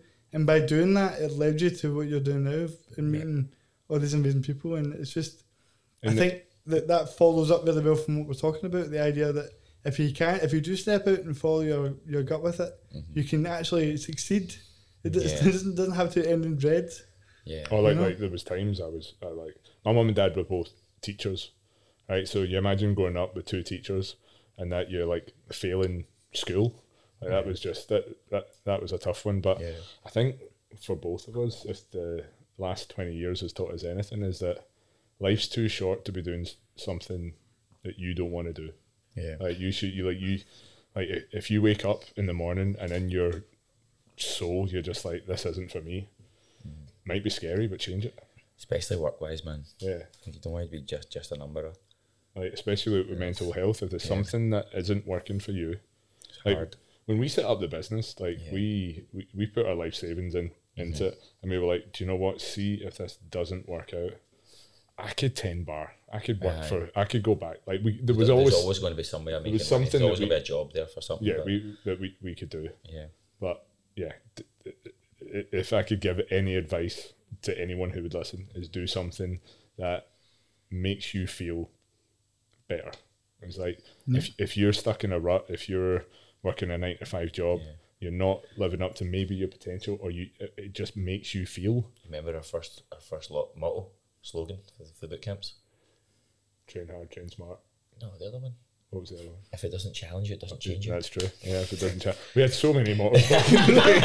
We had a lot of mottos. It's like willpower required. Yeah. To be fair, they were all kind of in a row. Yeah. But no, it's like you should wake up and want to get out of bed. Yeah. No, you can see that there's always an enthusiasm there from everybody in the gym. I'd never come in any time with somebody, no member of the staff doesn't want to be there. Yeah. You know, it's always progress, dude. It's always like, I have never once thought, right, and you've been at the gym since its first iteration, so you've seen it changing dramatically over 6 years, right? Definitely. Over 6 years. I have never once set foot in the place and went, this is it, done. Everything's always striving for not perfection, but it's just always striving to be better. And it's just like, I walk in and I go, how can this place be better today? How can I be better today? How can I be better at my job today? How can the reception look better? How can we deliver a better service? How can we make the service better? And it's just that constant. It's always been with us for such a long time. I mean, I was like that as a fighter as well. When I used learning Muay Thai, I was like, how can I be better? What can I add to my skills? What can I get more? How can I become better? Okay, cool, right. I need to learn more. And it's just transferring that energy over to a business sense now. And it's like, right, okay, how can I make this better? How can I make this? I've never once woke up and been bored to go to work, because there's always improvements to be done, man. And I think that is the thing that keeps me going in the business and excited, and right, okay, now I need to do this, right, okay, now that's done, all right, sweet, how do we make this better? It's also quite I feel like it's quite an important responsibility, because see everything that we've talked about today, every single one of our members is going through something in their life, their family life, their work life, like definitely, and the gym is their escape. So like we have like the best hour of the day. That's kind of like we've stole that from someone, I don't know, but like we kind of pride ourselves that, see, for that hour, see the outside world, it doesn't matter what's happening in your life, or what's happening in ours as well. Like, I mean, the job's not all rainbows and butterflies, man. It's a hard gig, and there's more to it than just seeing me and him smiling on the dance floor, you know, like out there, like leading the audience per se, like taking you through classes and stuff. There's a lot goes on, man, you know. There's still bills to be paid, lights to be put on, like rates, there's loads to go on. Do you know what I mean? It's not all fun and games, but at the same time, we still pride ourselves in creating an environment which is the best of our day. No joke, like we might have been in the back office and things have been really hard, and obviously we're coming out of lockdown and stuff, and the business has survived. You know, we're getting back to a good place, but it wasn't like that, man. It was really hard. Like, it was touch and go for a while. No joke. Like, we were like, are we going to lose this business? But see, when the Zoom went on, it went away. It was like game face on. You're now there to deliver the best hour of people's day. And to be honest, it was the best hour of our day as well, because it was the hour where you really were committing back to people. And and selfishly or unselfishly, I got a lot from that as well. Like, I love being on the gym floor and leading a class and teaching people new skills and making them exercise and have a great time and leave and all that. And we might have just had a really stressful meeting in the back about landlord issues or something. Yeah. But when you go in there and you step foot in that gym floor, Kieran, what's happening, my man? All right, where were you last week? Do you know what I mean? Like, you ready to smash this session? Want 4 rounds a day, right? Like that, and that is a genuine passion. Like, I want you to do that, and I want you to do the 4 rounds for yourself, and I want you to get the best out of you, and it'll make you feel good. It makes me feel good, and that collective hour, it should be the best hour of everyone's day. But that's something you strive towards when you go in, and it keeps you in the business and it keeps you passionate. Well, that in itself is like the fight of life in a way. When you're dealing with tough things, and actually being able to say, "I'm going to show up and do this," and not fold. You know, so there's a lot of admiration in that. The actual ability to say that we're struggling now, but we're not going to give up. Yeah, you know, that you've done too much to get to this point to give up. And I've had that as well with the podcast, where I've had times that I've been really struggling, but I've been like, I need to keep this going though, because I've put too much time into this for it to stop now. So it's consistency pays off, man. Exactly. And see, talking about like going through how you've met, and it's interesting because I feel like the two of you, as much as you are very similar, I've had 2 very different journeys, and you obviously, like I said earlier, you're a Muay Thai champion, and now you're both very invested in this. But when we were talking about how I sort of fell off after the April Challenge, what was it like actually having to say to yourself, I'm going to stop fighting now and coach people instead? I pushed it too long, to be honest. I should have stopped fighting years before I did, to be honest. And remember I was talking about earlier about identifying as a certain thing as opposed to just being alright with who you are and stuff. I put a lot of chips being a fighter, and I identified as being a fighter way longer than I probably actually wanted to keep fighting. I just done it because that's what I was and that's what I done. For me, stepping away from the ring wasn't actually that hard, to be honest, you know. And I really, I'm what, 8 years, 9 years out or something like competition now. I still miss like the training camps and the focus, and all you were doing every day was, again, waking up, want to get better, need to get fitter, need to get my head in gear. Who am I fighting? What's the challenge? All right, cool. He's a good boxer, right? I need to up my game on that. And see that whole thing, that whole chess match thing, really done it for me. I loved it, man. I loved trying to decipher it all and work about my skills versus their skills, all this kind of stuff. But for me, I had moved beyond wanting to be a fighter before I was willing to give it up, if you know what I mean. Like, I still identified it, and people would always like, oh, when's your next fight, man, and all that. And in the back of my head, I'd be going, I don't really know, man. Maybe we'll see what's out there and we'll see what. And then someone would offer me one, I'd go, oh, that sounds pretty good. Yeah, I quite fancy that. Right, okay. What's it for? Oh, a WBC belt. Oh, yeah, I like those. Do you know what I mean? Okay, maybe I'll just go for it. But it wasn't a case of like I was pushing it too long. If you're not chomping at the bit as a fighter, when am I fighting, coach? When am I fighting? Who have I got? Right, who's ahead of me? I want him now. Who's it? Like, really? Should you still be doing it? I don't know. Probably not. Right, that's what I would tell my fighters. But like, you get to a certain point, and unless you're really, really super hungry, it's time to walk away, man. You know, like my last few fights was win, draw, win, loss. Do you know what I mean? It was back and forth because I stayed in the game longer than mentally I wanted to be there. Mm-hmm. And that takes a lot to admit, dude. Do you know what I mean? That takes a lot to actually say that. Sure. But me reflecting now 10 years ago, I can see it, you know, and I knew it. There was a period where I was fighting, I was probably 25, 26 at the time. And mate, you'd had to shot me. Like I was going in the ring to win, and I had a clear game plan, and my first goal was Scottish champion, first goal, and that's all I wanted. And I would fight anyone in those Scottish rankings to get that goal, and then I got that, and I reevaluated, and I was like, right, I want that now. And then when you get your next challenge, British champion, whatever it was, I even managed to wingle myself into world rankings for some crazy reason. Do you know what I mean? Just based on skill, because I didn't have the record for it. I didn't have as many fights as other people in it, but I was very skillful. And the guys at the rankings seen that, and they recognised that. And I'd fought in Thailand a bunch of times, and I managed to get myself on these rankings and stuff. But once you get to a certain point and you don't want it anymore and you're just doing it, you need to reevaluate what you're doing. And it comes back to what you were saying earlier. Don't invest your energy in something you're not 100% in on. I think from an You know what I mean? outsider watching Tommy, like it wasn't the fighting. Like he lived Muay Thai. Aye. He loves the There's sport. a period, I did, man, and I still do. I still love Muay Thai so much. I really do. I still watch the fights. I still keep in touch with all my contacts in Thailand. Like I still take fighters over there. Everything. I'm still involved in the sport. The physicality of it though, it left me before the love of the sport did. Like getting into a ring, and like I mean, play sparring, right? I'll play sparring. I absolutely love it, and I'm kicking and blocking and doing all this kind of stuff. But see, being in the mindset of walking in and stepping through the ropes and over the ropes, I should say, in Muay Thai, you're in there to hurt someone. Yeah. Regardless, you're in there to fight someone and hurt them. And Muay Thai is a very physically brutal sport. You know, elbows, kicks, knees, clinching, everything, man. It's vicious, you know. You need to be in the mind frame of like, I will do whatever it takes to win this fight.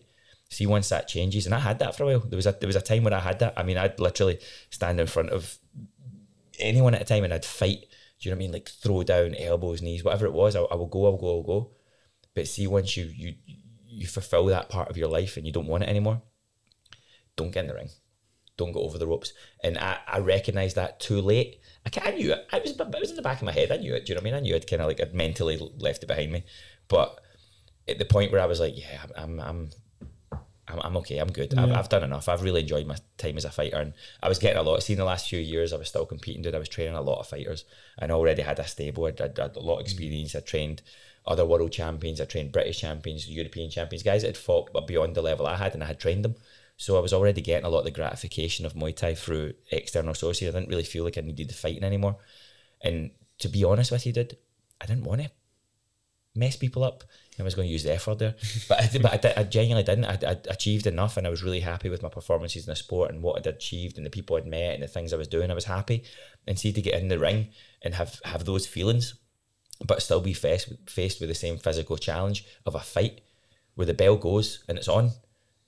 Like that's something you really need to have internally, dude. And if you don't have it, that's just time to step away. Easy as that. So to answer your question, it was an easy decision to make, but a very hard decision to come to terms with, if you know what I mean. Yeah, I mean, you put that really well there. I can't. It takes a lot to admit that, and also see when you don't have that anymore. Yeah, the person you're fighting does. Aye, mate. Aye, 100%.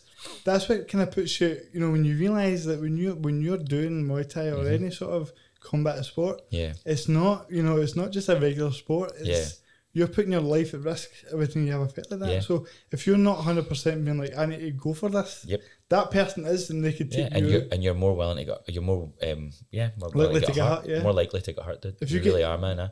That kind of going in with that, you could be one punch away for your whole life changing, and that's what the danger is from carrying on too long. Yeah. You know? But the way you put it is great. And see, one of the questions I got last night was for somebody you know, and he said, Who's the best looking Muay Thai coach outside of Tommy and Martin?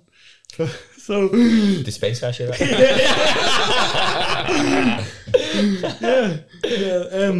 Maybe not the most humble, but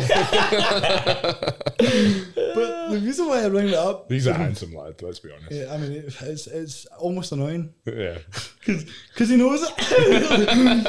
Because he knows it, but he's a great guy. Martin Spencer. Martin's a handsome lad too.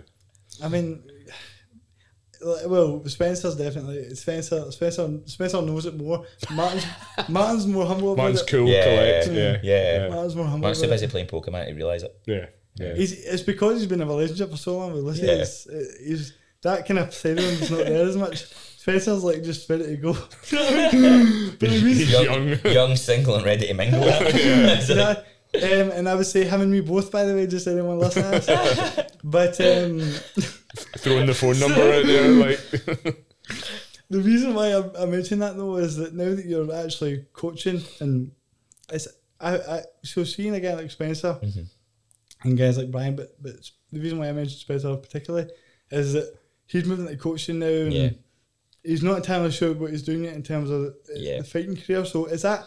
From your perspective, having been through that sort of thing, you know, I mean, this is obviously a very personal thing for Spencer and stuff, and things that we've talked about back and forth as well. And I've not really pressed the issue because I think a good thing to do is just leave the pressure off it just now. Yeah, just leave the fight. Right now, it's been a great year for it because really there's been no fighting. First fight show just happened the other week, right? There's been no fighting in the UK for such a long time. Even in Thailand, it's off at the moment. But yeah, it's a hard question, right? So now, obviously, Spencer's had some issues with his eye and his head and stuff for his career. He's achieved a shit ton of accolades, amazing, right? Unbelievable athlete, by the way. Shit ton of accolades. He's been awesome. He's been on TV. He's collected titles around the world. He's fought around the world. There's so much wealth of experience he's already gained. And right now, at the crossroads Spencer's at is his body still physically able to fight? And once he knows that, is his mind still really wanting it and hungry and desiring to fight more?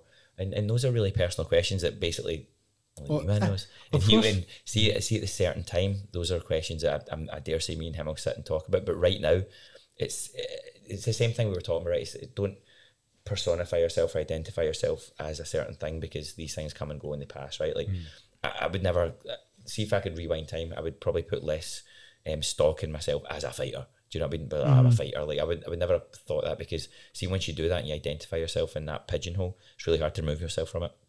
So for Spencer, like, expose them to coaching, expose them to like training in different aspects, like doing workout with us. Well. He's doing marketing. He works with Yokkao. He's got all these different exposures. He's seen that the world's a big place, and you've got lots of things to offer the world, more than just jumping in a ring and fighting. Yeah. Not that isn't an amazing thing, because it is an amazing thing, but it doesn't last forever. And right now, for him, it might come back, it might not. But at the moment, this isn't what he's doing just now. You know, like right now he's coaching, he's learning his craft, teaching other people. He's still working in the marketing department for Yokkao and helping do the shows and all that for that kind of thing. And he's in a good place. He's exercised, he's happy, he's learning stuff. And at some point it will have to have, like, the question has to be answered. You know what I mean? Listen, I mean, Spencer's a really smart guy, but and whatever he does, he'll be great at either way. And but the reason why I've mentioned that is the fact that he has somebody that you would experience to lean on like that. Yeah. And that must be satisfying for you to relay that, but also difficult to see somebody go through a situation like that. Yeah. It's different for him as well. It's different as well for him, because essentially, like, the difference, for example, for me and for him, right? I got through it and I passed it, and I was like, I'm done with it, and I could put it in a box, I could leave it, and I could be like, I'm cool. Yeah, that was good fun. That was great while it lasted, and I had a great time, and I learned a lot about fighting, a lot about myself, a lot about like what I really want to do with my life, and who I really see myself as a person. Right? Spencer got injured and he got it taken away from him. So it's a different situation, and I'll help him through it the best I can. But with the injury, we really need to get to the bottom of what that injury is, and then where that leads in the future. You know, but the injury itself that he suffered, we've still not got to the very bottom of it, which still leaves all these other questions pulling about. But the most important thing just now that we always tell him, it's like, listen, health before everything, right? Because see, at the end of the day, like I've got this big thing, and I say this again to all the fighters. At one point, you're going to be 60 and you're going to be sitting in a chair and it's just you. Crowds are gone. People telling you you're awesome when you're fighting, can I have a ticket, are gone. It's you, your brain, sitting down by yourself, right? So if, for example, right, whether it's brain trauma or eye problem or something, you don't want to push that too much, do you know what I mean? And then regret it when you're 50 and 60. Right, where if you lose your sight or something happens, it could have been preventable. So the first things first is you get to the bottom of the injury, you see what's actually going on, and you make the best decision based on your health, because that's the most important thing, right? Health is your wealth. Word, right? That's you don't have health, everything else comes around it, right? Nothing else really matters. I'm sure every multi-millionaire in the world that gets really, really ill would swap their money for health, right? Not that it can't buy you good health care, but but you know what I mean. You know what I mean? Like, for me, with him, I just want to keep him in a good place just now, make sure he's happy and then enjoying new experiences and stuff, getting to the bottom of this injury, and then see, once he gets to the bottom of this injury, it might come back and be like, full bill of health, you're all good, what do you want to do? And then it's a case of, bro, you want to do this? You want to go make another run at this fight and stuff? I'll train you, no problem. But until you get to the bottom of the health stuff, I'm a health first guy. And that's the only way to be, I think. But it's really good that he has that kind of person that can say that and be able to have that kind of conversation with him. It comes back to the whole community of it all, and, you know, looking at all your fighters, like, for example, Brian Jr., how do you then, if you have got a fighter that is doing really well and he loses a fight, Yeah. how do you then pick them up from like that? the weekend. Yeah, Right, so I feel like you're kind of like sugarcoating it there. Yeah, I so, don't want to get another no, dude, but listen, it is what it is. Do you know what I mean? Like, me and Brian are super tight. I've trained them for years, dude, through multiple titles and wins and losses and draws, and we've been through it all. It's just part of the experience of fighting. We had a fight. It didn't go our way. He didn't perform to his full potential. Brian knows he's ready to pick up the pieces and he wants to move on. It's how do you pick them up? You tell them it doesn't matter. All we want, right? During training camp, this one we had a 10-week camp, trained like hell, super fit. We had a game plan, putting everything together. On the day, it just wasn't there, dude. The fire wasn't there, and we didn't get the win. Do you know what happens after it? I feel terrible for him because I've been in that position before and I know what it feels like. It hurts. You feel this internal shame. And not to sound harsh, but do I care that he lost? Not as much as I care that he feels shit. All I want to do is I'm just like, dude, give me a hug. Like, you're all right, bro. Don't worry about it. Do you know what happens? We go back to the drawing board. If you still want to do this, not train hard because you trained damn hard, fight better, right? And that's the goal. And if it was a case of you didn't fight well because maybe you didn't want to or maybe you didn't want it, then that's a different question to just having a really off night. Yeah. That probably links back to what I went through in my last couple of fights where I just didn't really want it as much. But you need to identify, is it that? Or did you just have an off night? But see the winning and losing the part, that's for the fighter, man. That's for the fighter's pride. Like, nobody cares when, see, if for example, when I win a fight, right, if millions of years ago. During the war, my day, right? After I win a fight, I'd be buzzing, man. I'd be super happy. My friends will be happy for me and all that. And I probably woke up with a bigger smile on my face than John did after I won a fight. Do you know what I mean? I was still buzzing. No, I was wearing his belt. He actually did do that. I went home one day and found him wearing one of my belts, and yeah, it was weird. But were you clothed? I was clothed. Yeah. Thank God. Yeah, that time. that time. But anyway, I would wake up happy, right? Now, put that into another context. So I go out in a fight and I lose, and I wake up pretty devastated about the fact that I'm really beating myself up. John probably woke up, went and had breakfast, and went and had lunch or something like that and chilled out. Probably felt bad for me. But the one person that beats himself up the most is a fighter. So all you're trying to do when a fighter loses is just make them understand that nobody's going, you're shit, blah, blah, blah. Nobody. It's like, dude, I'm gutted for you. You lost your fight. You trained like hell. Like, you put in, all those weeks of training. It sucks. But it's all right. Just pick yourself up, get back into your training camp. And if it's, if you still want to do it, see the people that are all around you. They're still going to support you for the next one. Yeah. Up until you don't want to do it. And then we'll support them in something else. Aye, and then you'll have our support for something else. It's like, that's the community that you build. It's a support network. Nobody's judging. You know what I mean? Like, when Brian lost, I was gutted for him, dude. I wasn't like, I've just trained you for 10 weeks. Do you know what I mean? All those rounds of pads and all this time I gave you. Nobody does that, dude. It's not about that. It's like, man, like, dude, that sucks. Right, we had an off night. Bad coaches do that. Aye, yeah, they do. Like, mate, I'm not going to lie, man. See, over my years, I've seen coaches walk away for the ring, and I'm not joking. I've seen a coach slap a fighter in between rounds and walk away before the next round. No joke. I've seen guys, I've picked up the pieces, one of my mates, in the shower room, cut to shreds, by the way, with a fighter elbowed his face off, right? Cut to shreds in the shower, on, like, down and basically his bum right in his hands and sitting there. I don't know if this is a video or not, but sitting like this, blood dripping all off him in the shower. His coach had left because he was raging that he'd lost. That is just sickening, right? It really sickening, right? I don't even know the guy, and I'm like, I give him a hug. Who is that for? What is the fight for? Was it for the coach, or is it for the fighter? Is he raging because his gym now looks weak? What is that for? Who cares? His ego, right? Right. So you need to identify what it's all about. Like, if along the fighter's journey, they're going to have wins, they're going to have losses, they're going to have draws, they're going to have off nights, they're going to have on nights. As long as overall, when you sit back and look at your career or look at your fight performances, overall, if you can be happy with the spread of it all and understand that those off nights are all part of the journey, it's all good. Because you're going to have off nights, and every fighter has off nights, and you're going to have great nights, you're going to have great memories. And it's all just, you look at it all collectively. You don't identify yourself as just one of those performances. You look at everything that happens. I think that ties in really well to what we were talking about. You have off days. Do you know what I mean? Yeah. And it's about finding your big picture, mate. Yeah, finding your accountability partner, looking at who's going to G you up and help you, and then that's where the community comes back. I think it's whether it's a fighter or whether it's just a mum of three or a young boy or an older guy. Yeah. I mean, it definitely everything we spoke about links together really well. Yeah. And the way we put that is so true, because putting the person, as a person first before a fighter is so important to that. Yeah. It's also speaks volumes for the whole environment every day athlete gym. And don't get me wrong, dude, it's not like a lack of competitiveness. Even juniors fighting, there's nothing I want more than for him to win every round. Mm-hmm. And have you ever seen me in the corner? Well, I've Like a crazy person. Right? I mean, it's like, it's almost like I'm in there with them. I'm so enthusiastically wanting them to win and taking them through things. And I mean, the junior cut, like, do you see the cut he had?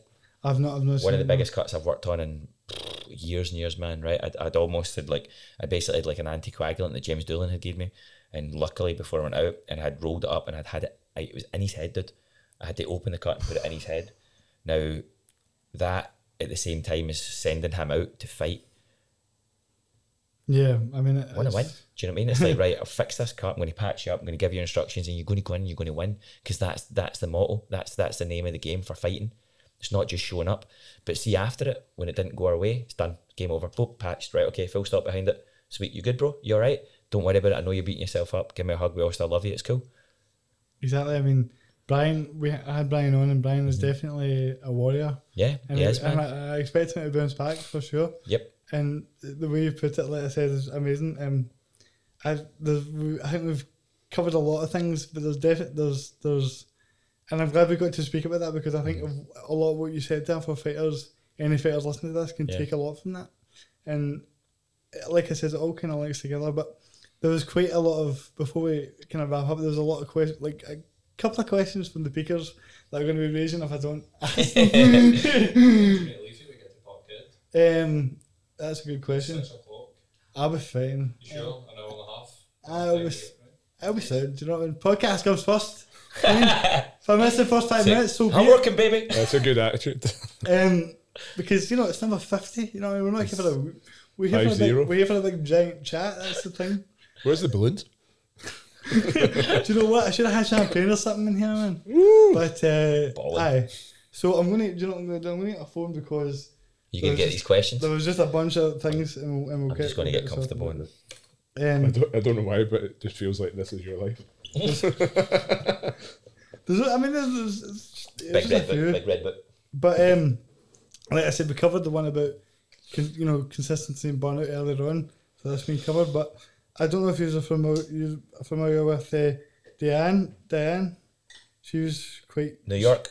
I think so. Yeah, she was lovely lady. She was sharing everywhere, man. She was really looking forward to hearing this. I was like, cool, that's great.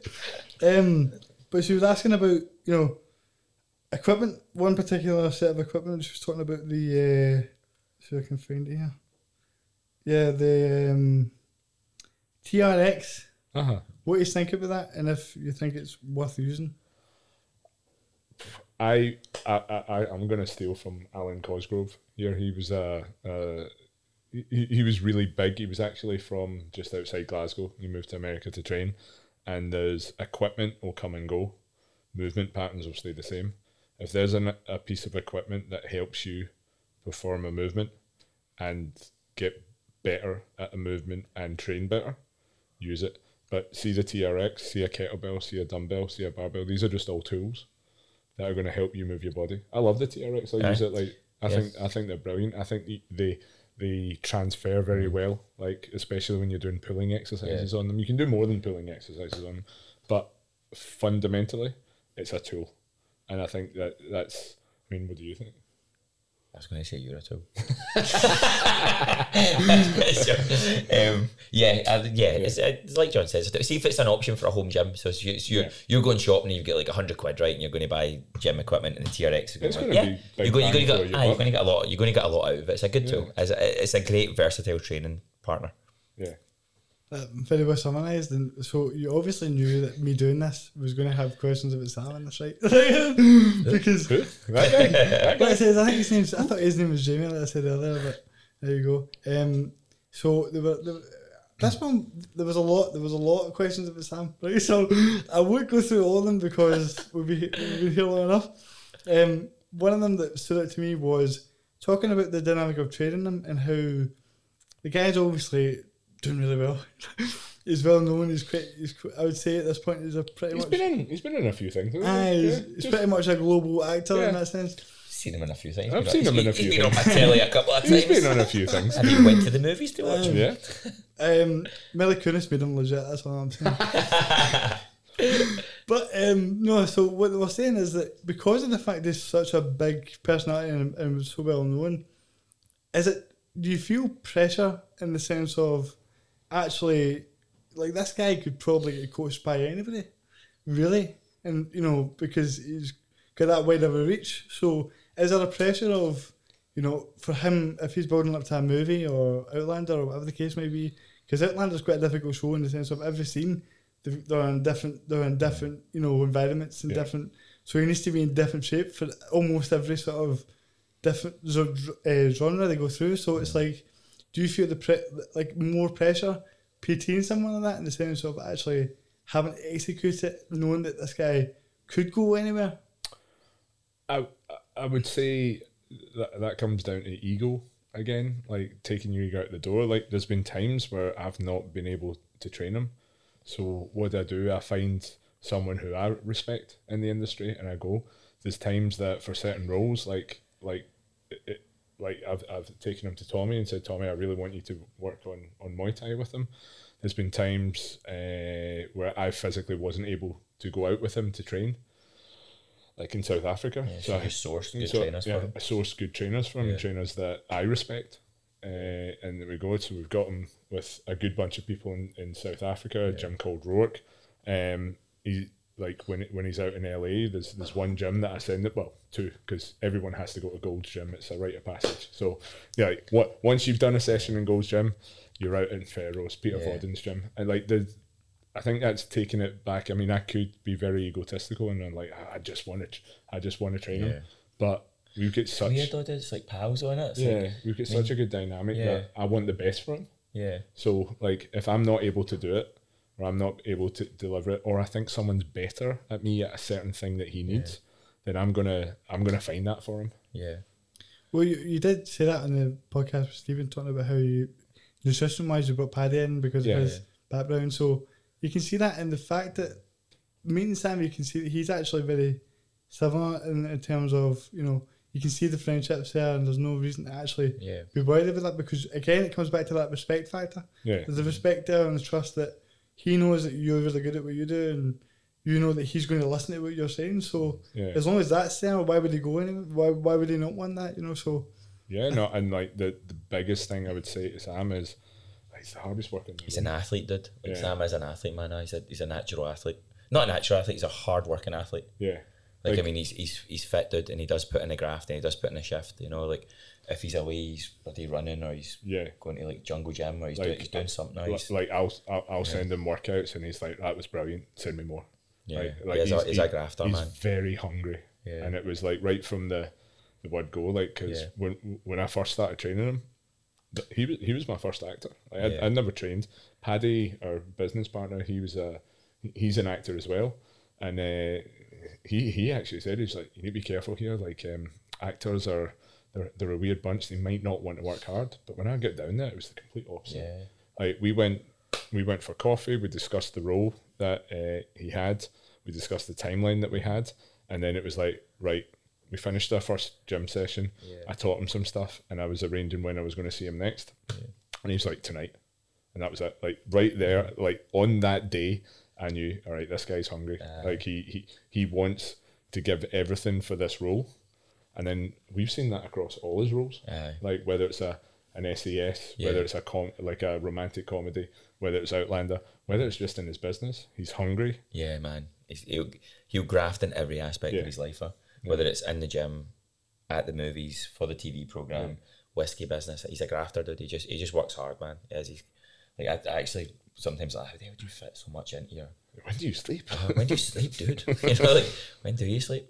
No. I think as well, like, so like when you started training him, it was before Outlander, so... It was like, about Sam 12 weeks wasn't before. Famous back then, and he was still finding his feet with the show and building his name, and he'd done some stuff on stage, and I mean, when I met him, I'd never heard Outlander and stuff like that, and I just got to know him through John training him, and it was just, I didn't know he was on telly. It was just like, oh, hey Sam, how's it going, bro? And we all just struck up a friendship, and like, it's not I think it's different. It's not like we get introduced to an actor at the peak of his fame and it's like he comes in the room and he's got a gravitas. It's Sam. We've known him for so long, dude. He's going to come in and he's going to talk some shit about Valbo and me. Like, the banter will go back and forth. He's never going to be on time. Yeah, not for you anyway. We have something common in these. Well, actually, I've noticed that if I'm not training him, Tommy's on training him. He's always early for Tommy. I think he does it just to noise him up. Yeah, I think so. A general banter, but you know what I mean, though? It's like a different... He's one of the boys. Aye, mate, aye. There's a friendship there, and like, I mean...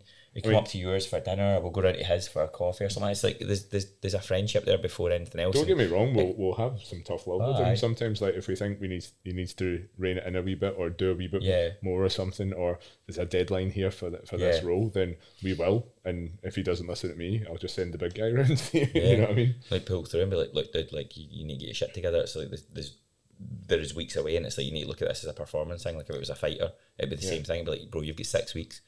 And if they're not pulling together, you get 4 weeks now. You need to pull. Do you know what I mean? It's like there is that element of that as well. Yeah, but I mean that works for him. It might not work for other people, but he doesn't take offense to that. No. He's like, do you know what? Right, okay, I'm going to do this, and it makes him hungrier. It makes him want it more. Well, that's kind of why it works though, because if he was like at the peak of his fame, and you know, you went like a lot of personal trainers might say, I don't want to tell this guy that he needs to do more work.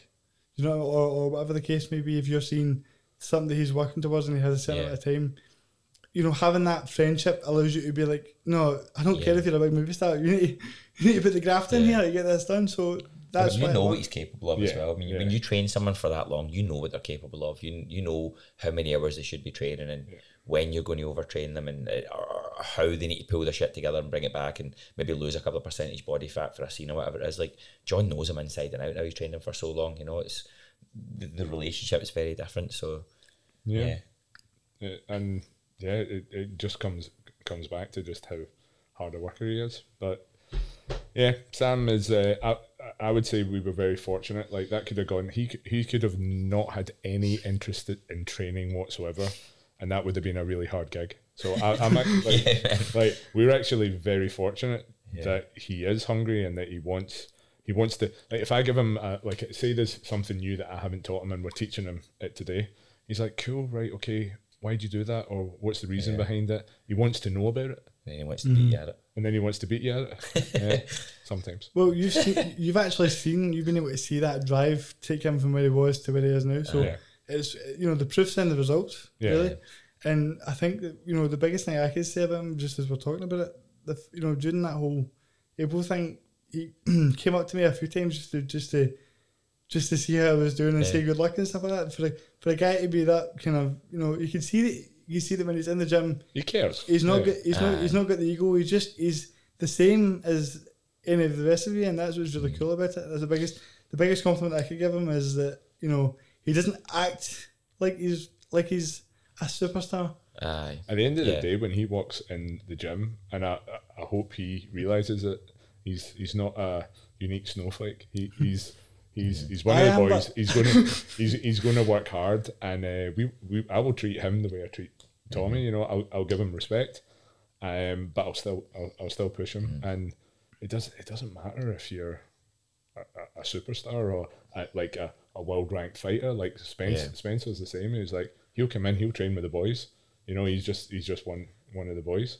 Totally, man. And I think that the Peacocks should be happy, and if we wrap up just soon, I should be able to get to this game in time. Hopefully. We won't say what team that is, will we? Well, you know, everyone knows I'm one of the good guys. Come on. You know what I mean? If people don't like you for it, I don't care. It's who I am, you know what I mean? But there's another phone me about it. But I'll get back to it in a second. Listen, this has been a lot of fun talking to you guys, and I think, you know, from your perspective, how does it? Like, I'm gonna just. You'll get it. You understand. It's Connor because he's coming to give me. But anyway, how does this compare to the first one? Do you think I've improved? I wouldn't say that you had to improve, but I think like just everything you've done is the same iteration as what we did. Like when we started the gym, this is our fifth or sixth iteration. You've evolved well. You've evolved well, mate. Yeah, and the thing is, it'll just keep evolving. Like, I don't think we'll ever get to the stage where this is perfect. We're not going to change anything. Mm-hmm. Well, it's the same way that I view this, and a lot of the reasons why I view it like this is the mentality that you've helped me gain. So, you know, everyone in this room has played a big part in me being able to progress this the way I have, and it's exciting because you want to be able to make a difference. You want to be able to. I just want to make it. See, when I was young, I've always been in a wheelchair, and when I say young, I'm obviously still, you know, I'm younger than Tommy, but just take that knife out. What I mean is that I wanted to show anyone with any obstacle that they had to deal with that they could overcome it. And do you know, I did a podcast with Chris Toll the other week. Yeah, that's a ICW wrestler. He also has a disability. And he asked me the question, are you proud of yourself? And it was weird because it was a big delay for me because my first thought was no. Because I'm so focused on what's not. I'm like, what are you talking about? I don't want to talk about this. Also, just because I've not been in the best of places, so having somebody ask you that question, it kind of hits you differently. But see, coming here today, planning this podcast out and stuff, you start realising like 50 episodes, like a year of. It's a milestone. Yeah. It's just weird because there's been a lot of ups and downs and a lot of things that I've went through to kind of overcome to still be doing it, and I look at it and I go, proud coaches. It's amazing because I look at it and I go, I've actually dealt with all that, and now I can just plough on and make this into something really, hopefully, bigger and better as we go on. Yeah. And I'll see is. Well, the thing is it bigger and better right now than it was 50 ago? 100%. You know? There's your answer there, dude. You know, so it's progress in it. I'm excited because I hope that it can be something that someday, some weekend in a wheelchair can look at and be like, I can do that. Do you know what I mean? That's really what it's all about. And so I'm really grateful for what the help you guys gave me. And if you didn't do that at the start, I probably wouldn't have had the ammunition to continue the way that I have. Yeah. So I can't thank you enough for it. And I'll see you episode 100. 100. Yeah. And we're thankful for the opportunity to come back. Thank you. And be a part of it. I'm really delighted for you to see how it's evolved, you know, and to be. I can't wait to number 100 when we actually do get a bottle of champagne. I know. Oh, there will be. There will definitely. Yeah, do we get loungers? You think this is going to wait till we get to 100, man? You'll be in a spaceship. Maybe we'll get picked up. Nice, flown down. Yeah. But is there anything you guys want to plug in anything, Tom? Like, just in general? Work hard. Before we wrap up? What was our old mottos? Oh, God. Train hard, train smart, willpower required. Yeah. Doesn't challenge you. No, like, we're just happy to be here. We're happy to be here, man. Brilliant. And again, I really appreciate you making the time and doing this, man. It's been a lot of fun. Peace. Peace out. Pleasure. Drop the mic.